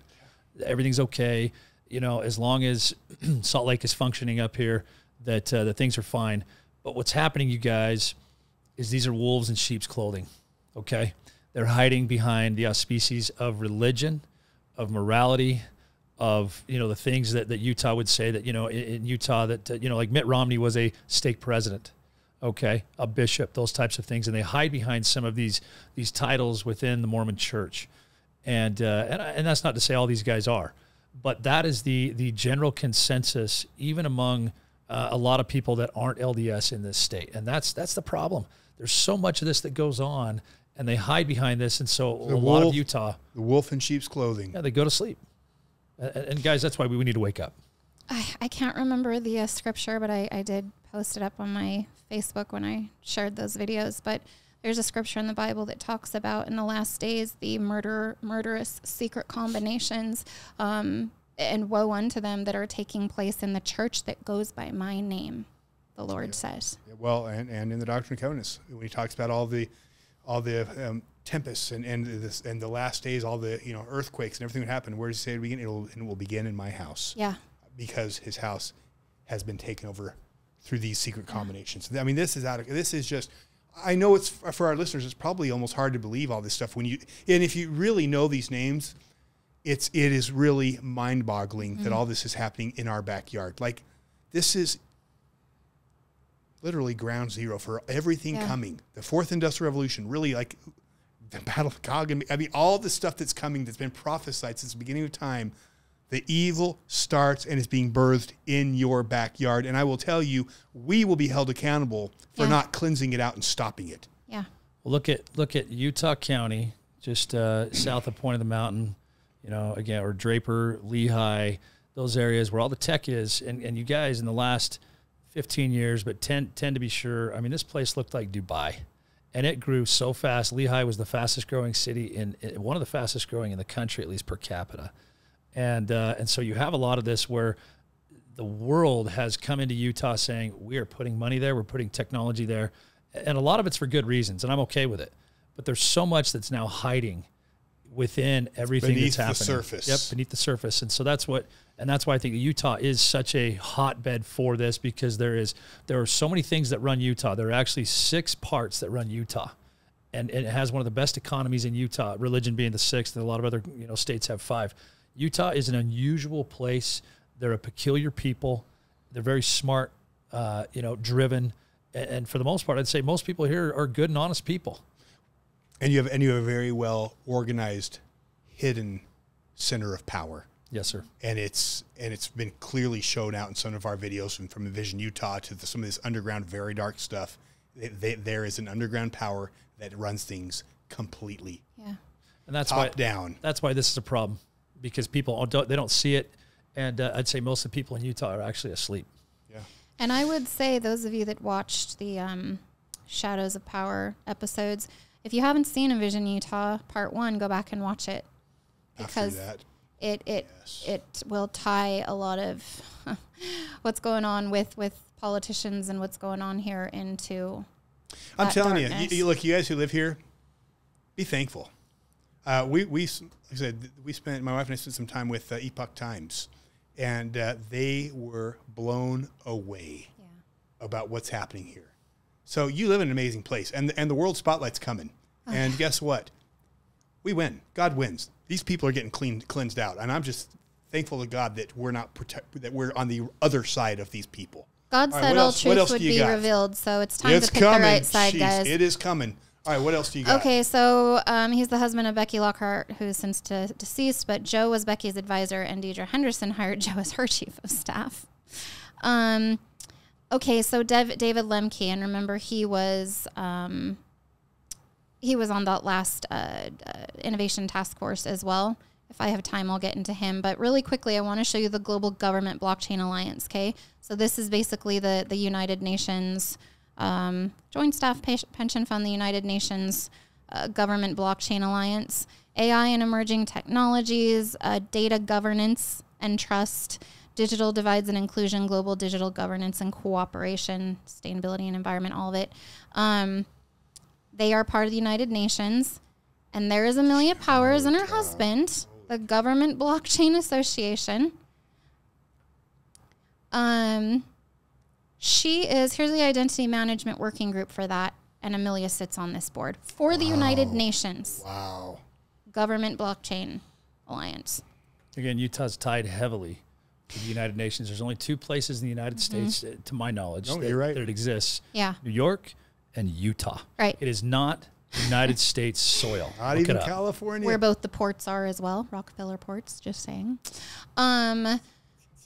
Revolutionizing identity management with blockchain technology. So we have Amelia, little Utah County Amelia, sitting on the United Nations Government Blockchain Association force. And then she's also sitting on the blockchain task force that Cox put together with Ian Mayer, who works for Nicholas Carey, who co-founded the United Nations for the UN. We are literally implementing United Nations blockchain in Utah right now. So all of the tracking and everything I told you that was coming, the zero trust that the UN wants, that is coming if we don't fight this.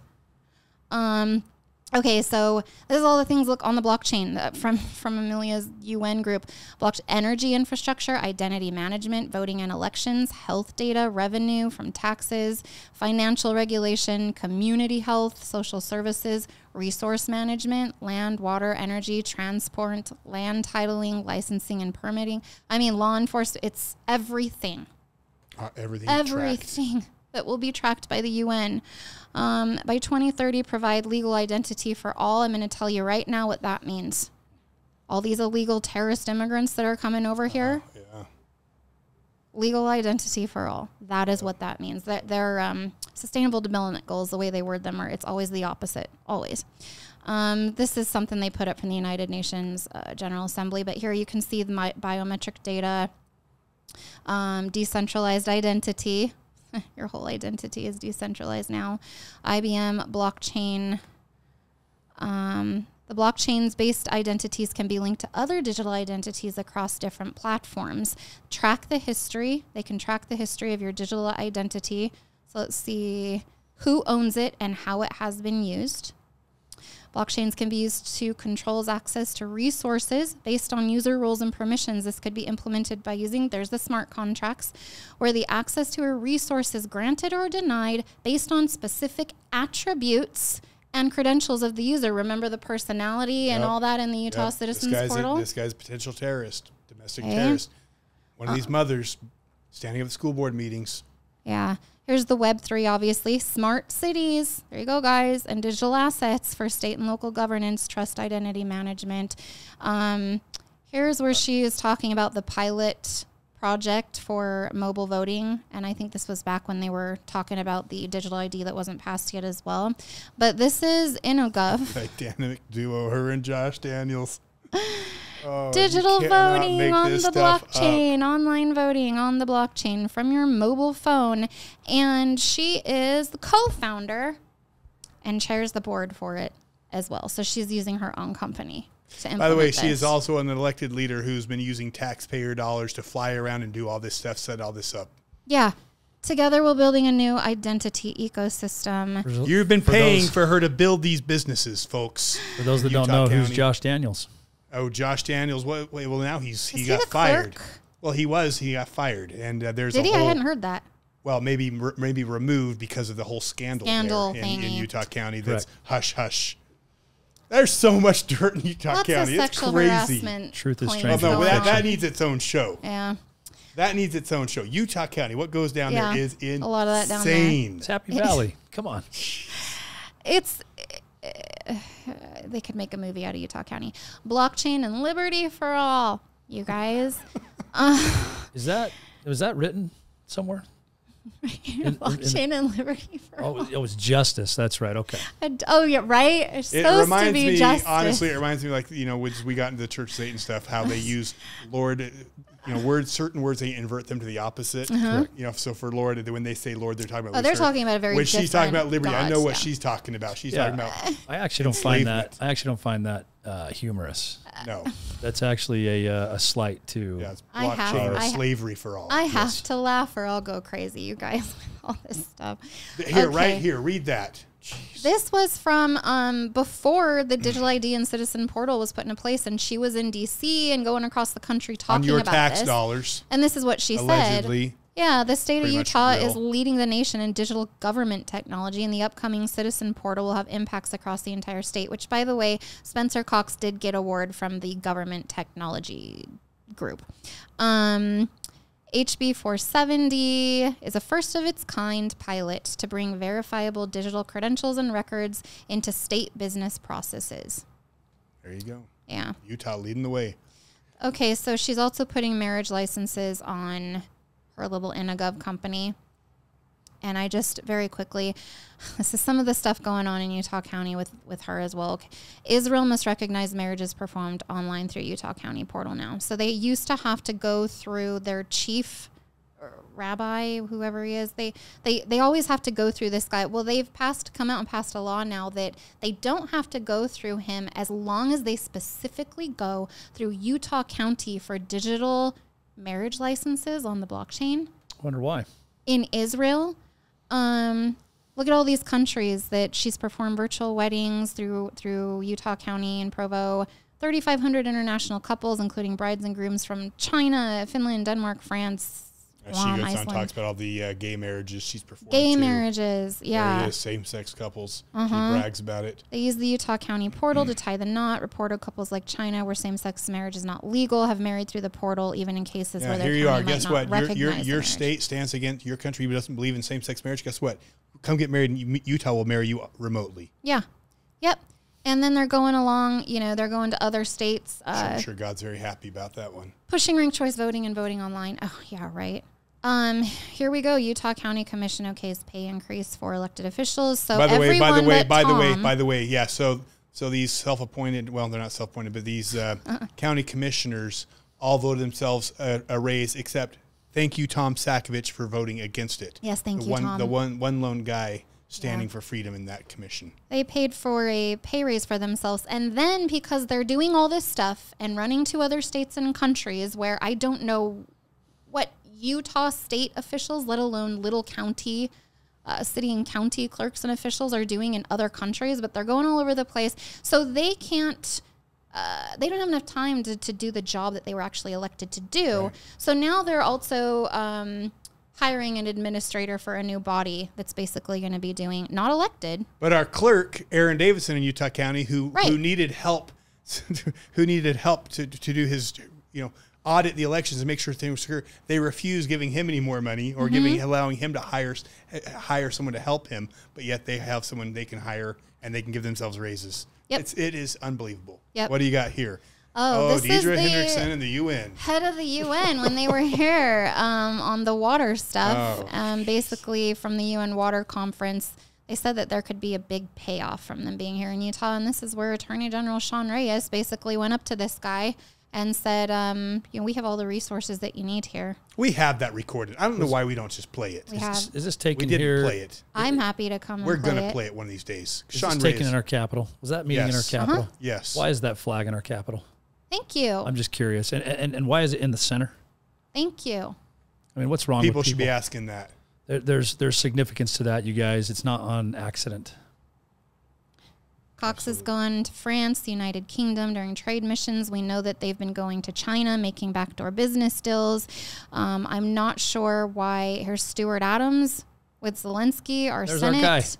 Our guy. Governor Cox reaffirms his support for Zelensky, and he's on, video chats with him. I mean, this is really scary, guys. Yeah. I know, some of you, you get so upset. Look, you're watching your children's futures literally disappear right now. I mean, it is terrifying what is happening in this country. And it's happening right now with our politicians. And what are we supposed to do? Like, well, they're our politicians. We shouldn't get upset. We should just we should be getting along with them. I mean, I'm surprised more people aren't ticked off. I'm surprised more people aren't enraged. Our country is about to fall. And these people are the ones laying the foundation for the fall of America. It's in our backyard. It's like, if anyone's who's responsible for these people? They're your employees. These people work for me. Yeah. What kind of business owner wouldn't be pissed if your employees, you find out, not only are destroying your company, but the entire industry? And it's on you as the business owner for not reining them in. Well, they're enslaving us. And this right here irritates me, this Ukrainian thing. I don't care what anybody says. The money that's going over there isn't to help the people, you guys. That's going into other businesses and crooked politicians' pockets. It's coming back into the United States. And some of it ended up with Hamas. It absolutely has. Well, and they've even stated it that a lot of the weapons that have gone from Ukraine are now going over to Hamas. So now Ukraine, which has been funded by the United States taxpayer to fight that war over there, is now funding Hamas, which is now fighting Israel. And now the United States is fighting with Israel. Guys, we're funding both sides. Yep. Have you heard that before? And we've got our governor right here in our backyard. And I'm sick and tired of this guy that comes in his brown sweater and he asks for billions of dollars. Okay. Go ask some oligarchs over there. Get your own country straight. Okay. Because we can't be doing this anymore when we have a crisis at our border, all these other things, guys. We are enslaved to 33 trillion in debt, and we continue to push this narrative. Stop it. Yep. Exactly. This is basically it. I won't get into DAOs because this is we could do another episode on this, but basically these decentralized autonomous organizations, David Lemke's part of this, they ran a bill where it's basically just bringing public-private partnerships right back onto the blockchain and allowing them to be anonymous. They don't have to register who owns these companies, and they don't even have to be U.S. citizens. They brought this in, but something that I did really want to... Freaking Amelia again. Yeah. The regulatory sandbox, there's the Office of Regulatory Relief under this, and basically, there's Ann Milner. It says right here, it allows a person to temporarily demonstrate an offering under a waiver or suspension of one or more state laws or regulations, and they specifically put blockchain technology on here. So under this regulatory, this sandbox, they basically can apply for a waiver to state laws and regulations under blockchain technology. All right. We had to wrap this. We're long, but I'm just going to say this. Everything you guys saw here, this is not a presentation someone handed to Chelsea. Okay, do you know how many countless hours, how much sifting, researching, digging she and Utah Freedom Coalition have done to give you this information?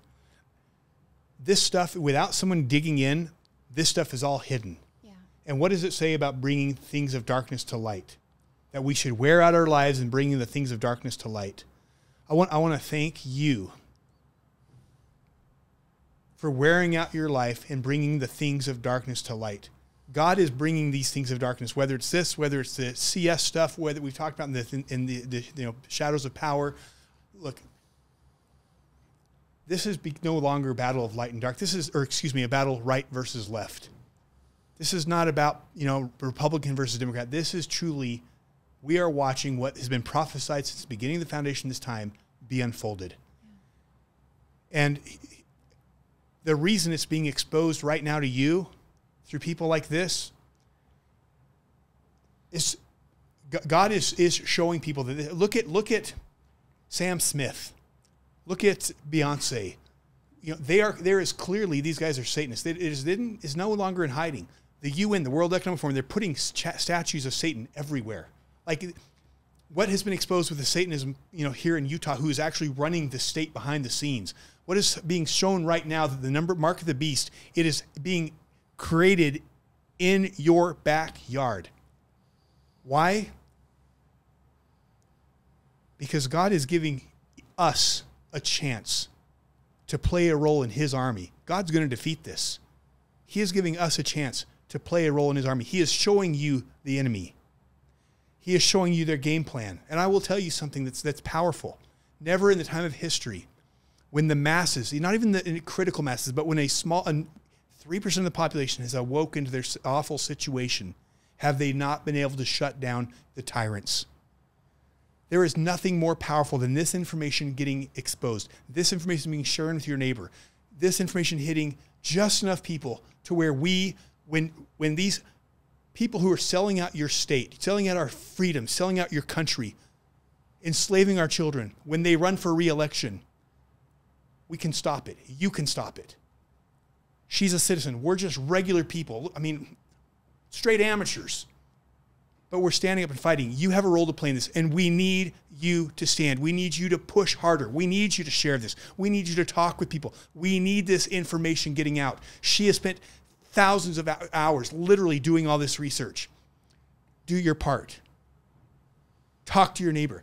Be uncomfortable. Have the uncomfortable conversations. Because when enough people wake up, guess what? We win. And we already know we win. You have a choice. Sit on the sidelines, but you were not sent to sit on the sidelines. We were sent to shape history. We were sent to play on God's team, and we need you in the fight. We need you in the fight. Anything you want to add, and then let's close this thing down. Absolutely. I just want to say there's a lot of people out there that are afraid to share things, afraid to say what's on their mind, afraid to share truth. Don't be afraid, you guys. We need people to be bold. Even if it's just hey, check this out. Look at what these guys have had to say today, and just kind of look into this here. That's fine. Go out and tell people about it. But that's the problem, is that no one says anything, and no one wants to disrupt the status quo because of these social norms. You look weird, or they think that you're wrong, or whatever. When history plays out, where do you stand on this? Were you the person to go along with everything, or were you Dietrich Bonhoeffer, who stood against Hitler and his regime? Okay. We need to be those guys that actually stand up, that we have power, we have conviction. Because listen, all I know is this: with God on our side, we can't lose. We won't lose. And if we have that conviction and that power within our heart, we are going to understand how powerful we actually are, how powerful that 3% can be. And like Jason said, that's true. Throughout the history of time, when you have a small minority rise up that are fired up and that have God behind them, you guys, there's no losing. And so there is so much to come. There are some uneasy times. There are some things that we don't know about. But at the same time, look, we need to get involved, and we need to study this stuff out, and we need to actually implement it so that we can be prepared. And at the same time, guys, this is exciting. We were saved for a certain time on this earth to be here. You guys are here for a reason. If you're listening to this, you're definitely here for a reason. And I think that you have the ability. I know you have the ability to make change. So let's go out and do that. I want to say thank you. Jason, I need everybody to know this, because sorry. Jason was the one person who was willing to risk everything, his reputation, to tell the truth. There were a lot of other influencers here that didn't want to say a lot of this because it sounded very conspiratorial, but you decided to tell the truth. I will always love you and respect you for that. God has told us to tell the truth. And when in Ephesians, it tells us when all else fails to stand, thank you for standing. I couldn't be prouder to be on this battlefield with you guys, with Alexia, with Defending Utah, Utah Freedom Coalition. I'm so grateful to be out on this battlefield with you guys, and I really look forward to the rest of you joining us on that battlefield and standing with us. Thank you. Nothing else to say. God bless it. God bless you guys. God bless America. What a time to be alive.